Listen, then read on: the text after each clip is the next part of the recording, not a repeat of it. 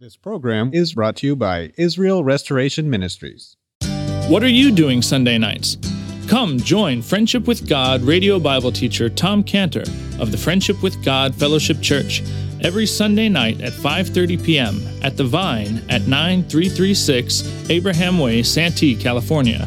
Watch and listen live around the world to Tom Cantor Sunday evening on YouTube.com by searching for Friendship with God Fellowship or by going to our homepage at friendshipwithgod.org.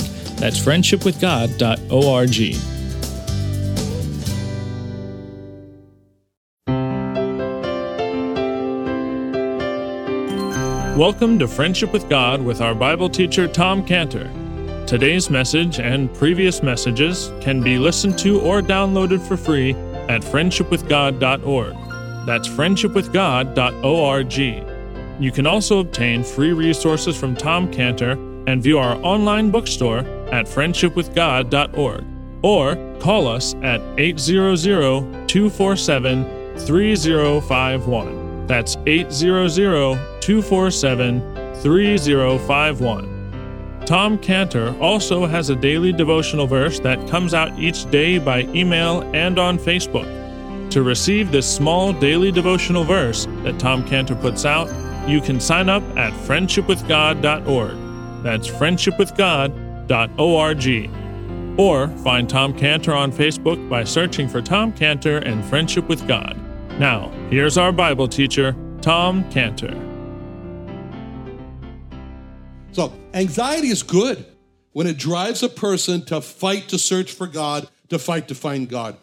You know, Jeremiah 29:11 says, I know, God speaking, I know the thoughts that I think toward you, saith the Lord, thoughts of peace, not of evil, to give you an expected end.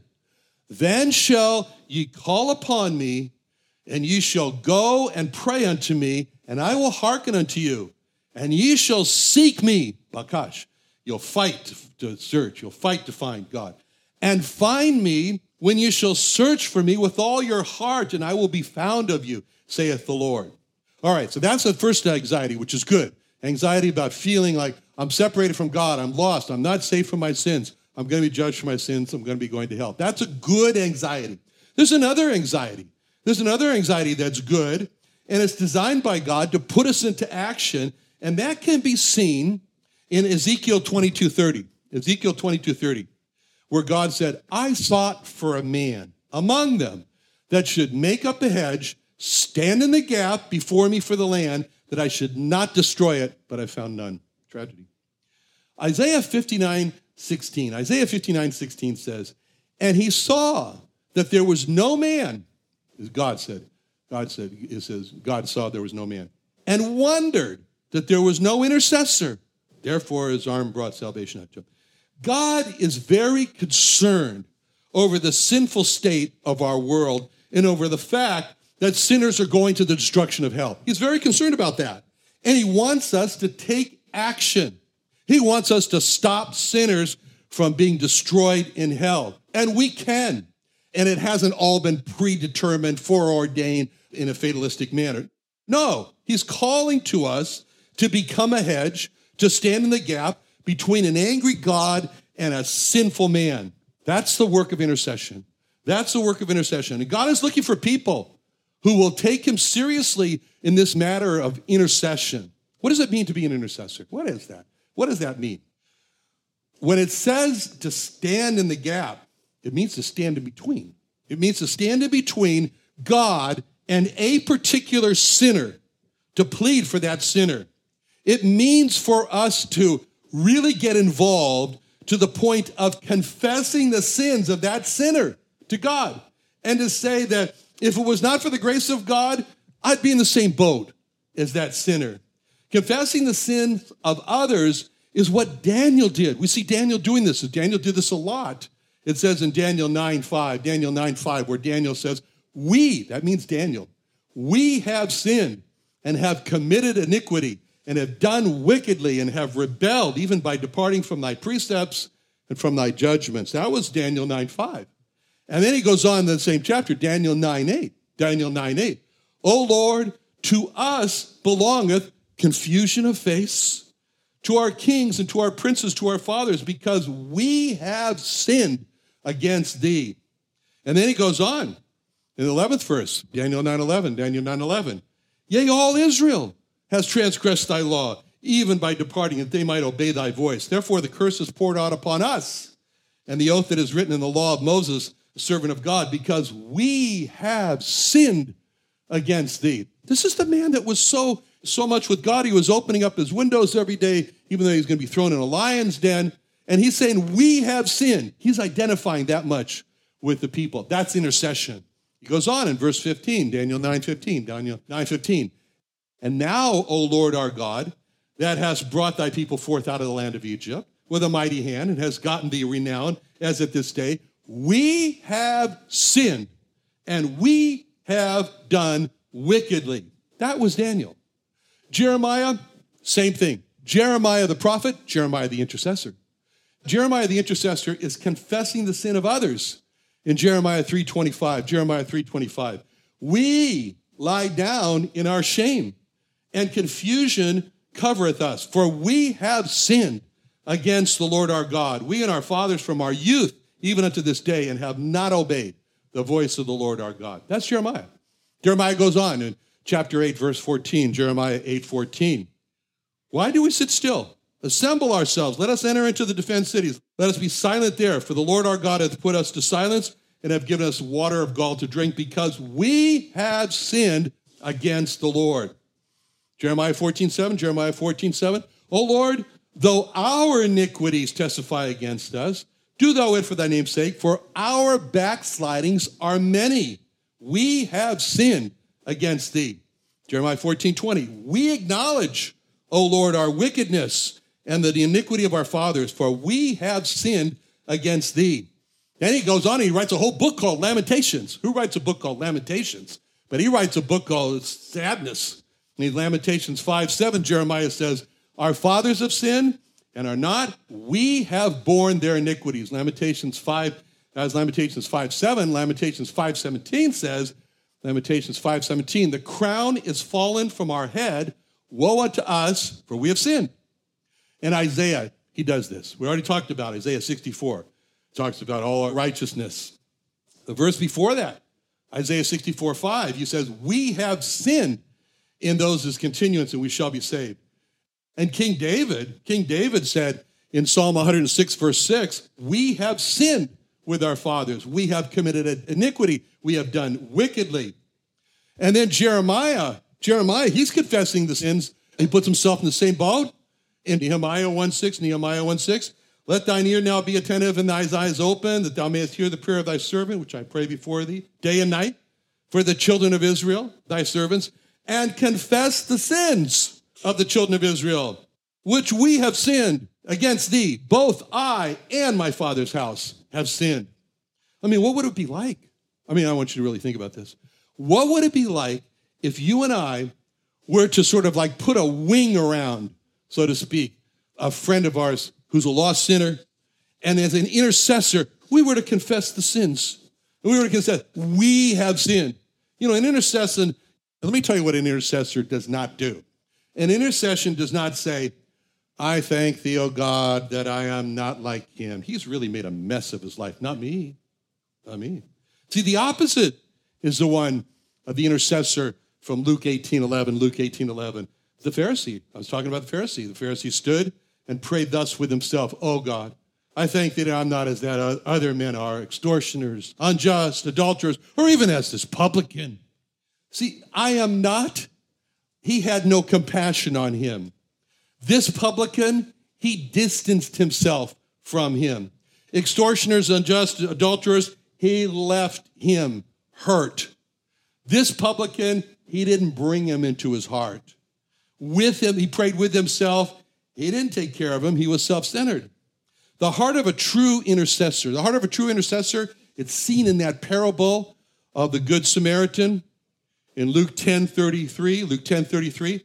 But a certain Samaritan, as he journeyed, came where he was, and when he saw him, he had compassion on him and went to him and bound up his wounds, pouring in oil and wine, and set him on his own beast and brought him to an inn and took care of him.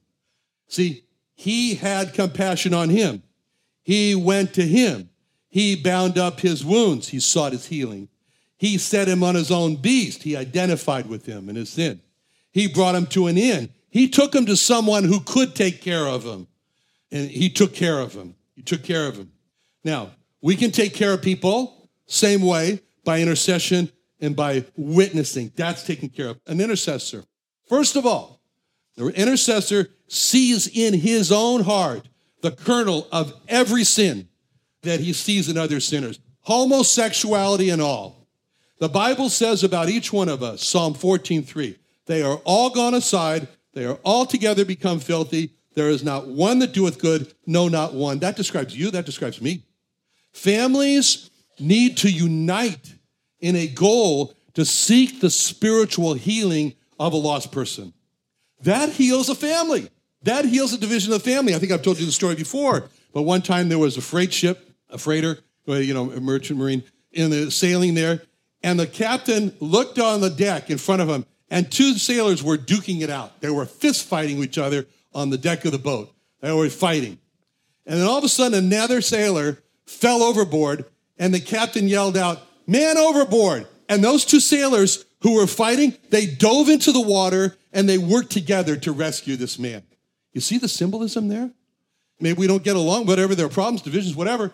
But in a family, so when a family unite themselves to say, you know what? We're going to focus on this sinner. We're going to focus on this sinner as a family. All of a sudden, there's unity. They have a goal that they're working together in. So it's a good anxiety for an intercessor who is like the description here in verse 18 of Boaz, who will not rest. And we can see this good, restless anxiety of the intercessor in Paul in Romans 9:1. Romans 9:1, Paul, he's anxious. He's restless when he says words like, I say the truth in Christ. I lie not. My conscience also bearing me witness that I have great heaviness and continual sorrow in my heart. For I could wish myself were accursed from Christ for my brethren, my kinsmen, according to the flesh. You know, a person says something like that. When a person says they have great heaviness and continual sorrow in my heart, that's a description of a deep, restless anxiety. And that's a good anxiety for the intercessor. When a person says, I could wish myself had gone to hell from Christ, or they're cursed from Christ for my brethren, if I could trade positions with them, I'll do it. That's a description of a deep anxiety, a restlessness. That's the anxiety of an intercessor. That's a good anxiety because it drives the intercessor to do what the next chapter says in Romans 10:1, brethren, my heart's desire and prayer to God for Israel is that they might be saved. That restless anxiety drives a person to prayer. And when you think that a person is coming to God for the Jewish people, and that person is described as one who has great heaviness, continual sorrow in his heart, to the point where he could wish himself accursed from Christ for his brethren, the Jewish people, you think he would passively pray a prayer like, now, Lord, please bless the Jewish people. No, it's not going to be that way. He's got a deep heaviness. He's got a continual sorrow in his heart. And there will be a deep, continual passion in his prayers. Some might even call him emotional. Oh, wow. Think of that. Emotional. That's terrible. But that's a Holy Spirit-driven, deep and continual restless passion that's described by Romans 9:1 and 2 there. He said, I have a deep heaviness, great heaviness and continual sorrow in my heart. So what he was saying was that the Holy Ghost was driving that restless, great heaviness and continual sorrow in his heart. You know, we are not living in a world of intercession. We're not living in a world of intercession that's being driven from a great restless, great heaviness and continual sorrow in the heart. We're living in a world of chemically induced passivity. We're living in a world of chemically induced great and continual passivity. And God is looking for intercessors who will groan from deep heaviness and continual sorrow in the heart. You want to sign up for being an intercessor? God says, sign up right here. I'm looking for groaners and people who sigh. Okay? And that was God's calling to Ezekiel. God says, Ezekiel, I want you to groan. I want you to sigh. He told Ezekiel, that's your job. In Ezekiel 21:6, sigh therefore, thou son of man, with the breaking of thy loins and with the bitterness sigh before their eyes. God told Ezekiel, go find others who will groan and sigh, who will sigh and cry. In Ezekiel 9:4, the Lord said unto him, go through the midst of thy city, through the midst of Jerusalem, set a mark upon the foreheads of the men that sigh and that cry, for all the abominations that be done in the midst thereof. See, this groaning, this sighing, this crying is what we see in the Lord Jesus, as we see in him. In John 11:33, when Jesus therefore saw her weeping, and the Jews also weeping, which came with her, he groaned in his spirit and was troubled. And a couple of verses down, John 11:38, Jesus therefore, again, groaning in himself, cometh to the grave. It was a cave, stone was on it. You know, Mark 8:12, straightway he entered into a ship with his disciples and came to the parts of Dalmanutha. And the Pharisees came forth and began to question him, seeking from him a sign from heaven, tempting him. He sighed deeply in his spirit and said, why does this generation seek after a sign? A true intercessor feels for the lost their deep need for God. The world needs God, and a true intercessor feels how the world needs God. And this world is hostile toward God.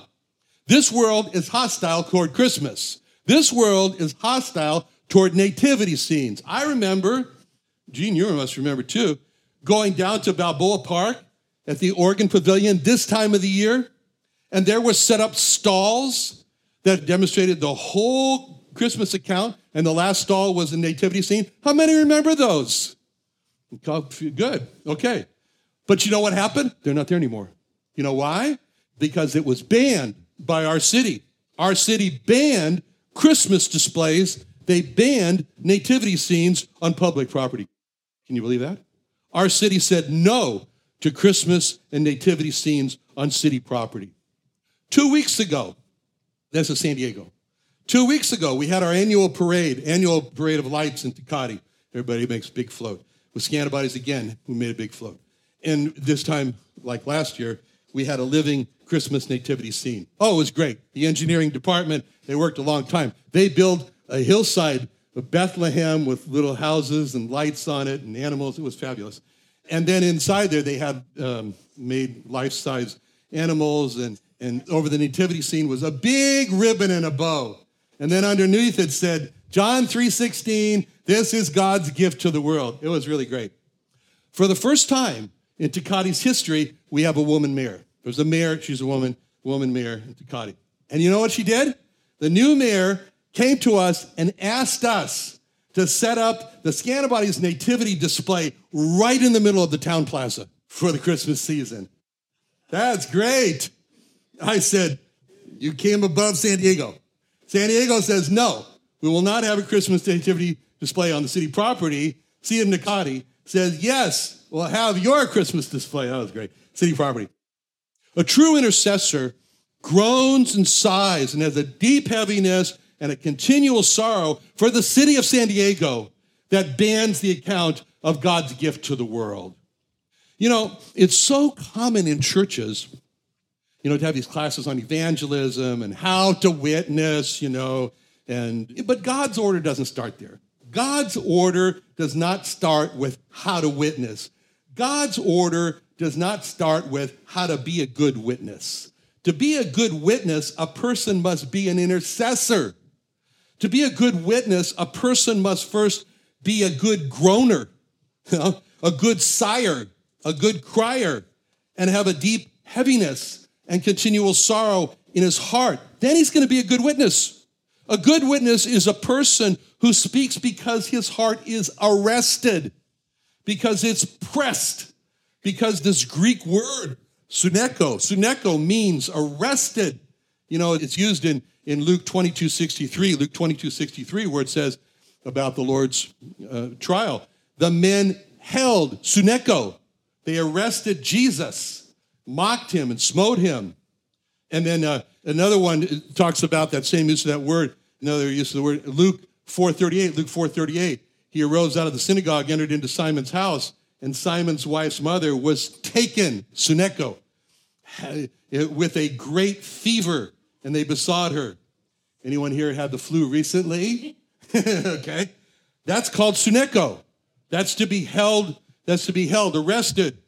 You know, and you want to get out of the flu and you can't. And you take all these drugs and do everything else. And it's just, the flu has you in its grip. It has you in its grip. As a matter of fact, in French, that's the word for flu, la grippe. And it means the grip. You know? And in Spanish, it's la grippe. Right, Sam? Okay, Betsy says yes. All right, so it's the flu. It's got you held in the flu. Okay? That's like being arrested and not being able to get out. Whether you're arrested by force or whether you're arrested in the flu, it's suneko. It's the grip. Now, Acts 18:4, speaking of Paul. He reasoned in the synagogues every Sabbath and persuaded the Jews and the Greeks. And when Silas and Timotheus were come from Macedonia, Paul was pressed, suneko. He was arrested. He was in the grip. And Paul was pressed in the spirit and testified to the Jews that Jesus was Christ. Acts 4:20. We cannot but speak the things which we have seen and heard. And Acts 2:36. Therefore, let all the house of Israel know assuredly that God hath made that same Jesus whom you crucified, both Lord and Christ. And then he goes on, and you can read all about that. Acts 17, he talks about he was openly alleging that Christ must needs have suffered. In Acts 20, he says, I kept back nothing. I showed you. I taught you. I publicly went from house to house, testifying both to the Jews and also the Greeks, repentance toward God, faith toward our Lord Jesus Christ, Acts 20:20. I kept back nothing. I showed you. I taught you. I testified. That's being syneko. That's being arrested with a deep heaviness and a continual sorrow that drives to witnessing. That's what Micah 3:8. But truly, I am full of power by the Spirit of the Lord and of judgment and of might to declare unto Jacob his transgression and to Israel his sin. And so anyway, it goes on, and this is what characterized the Lord when it says from Psalm 69:9, the zeal of thine house hath eaten me up, and the reproaches of them reproachfully fall on me. John 2:17, the disciples remember that it was written, the zeal of thine house has eaten me up. All right, so let's bring this all together. So, Christmas season, let's be like Boaz. As the man who will not rest by asking God for the gift of a holy anxiety for the lost around us. Let's ask God for that gift. Second, Christmas season, let's be like Boaz as a man who will not rest by entering into this deep heaviness and continual sorrow for the lost. And this Christmas season, let's be like Boaz as the man who will not rest by copying the Samaritan who had compassion on the lost, who went to the lost, who really wanted the lost to be healed from their sins, identified with the lost, and brought the lost to the one who could heal them, the Lord Jesus. Let's pray. Father, thank you so much for your word this morning. We thank you, Lord, for you are the great seeker. You are the great groaner. You are the great signer, Lord. You are the great one who took care of the lost, Lord, and we want to take care of the lost. We want to please you. So help us this Christmas season, Lord, to turn our eyes to Jesus and turn our eyes to the lost with a deep heaviness in Jesus' name. Amen. Another wonderful day studying the Bible with our Bible teacher, Tom Cantor, here on Friendship with God. Don't forget that today's message and previous messages can be listened to and downloaded for free at friendshipwithgod.org. That's friendshipwithgod.org. You can also go online to find free resources from Tom Cantor and our online bookstore at friendshipwithgod.org. You can also find Tom Cantor on Facebook, and you can also go to friendshipwithgod.org to sign up for his daily devotional. Tom Cantor is also the founder of Israel Restoration Ministries. You can visit that website at israelrestoration.org. You can write to Tom Cantor at P.O. Box 711330, Santee, California 92071. That's P.O. Box 711330, Santee, California 92071. or email Tom Cantor at tomcantor@friendshipwithgod.org. That's tomcantor@friendshipwithgod.org. For more information about Tom Cantor and Friendship with God and Israel Restoration Ministries, call us at 800-247-3051. That's 800-247-3051. What are you doing Sunday nights? Come join Friendship with God radio Bible teacher Tom Cantor of the Friendship with God Fellowship Church every Sunday night at 5:30 p.m. at The Vine at 9336 Abraham Way, Santee, California. Watch and listen live around the world to Tom Cantor Sunday evening on YouTube.com by searching for Friendship with God Fellowship or by going to our homepage at friendshipwithgod.org. That's friendshipwithgod.org. This program is brought to you by Israel Restoration Ministries.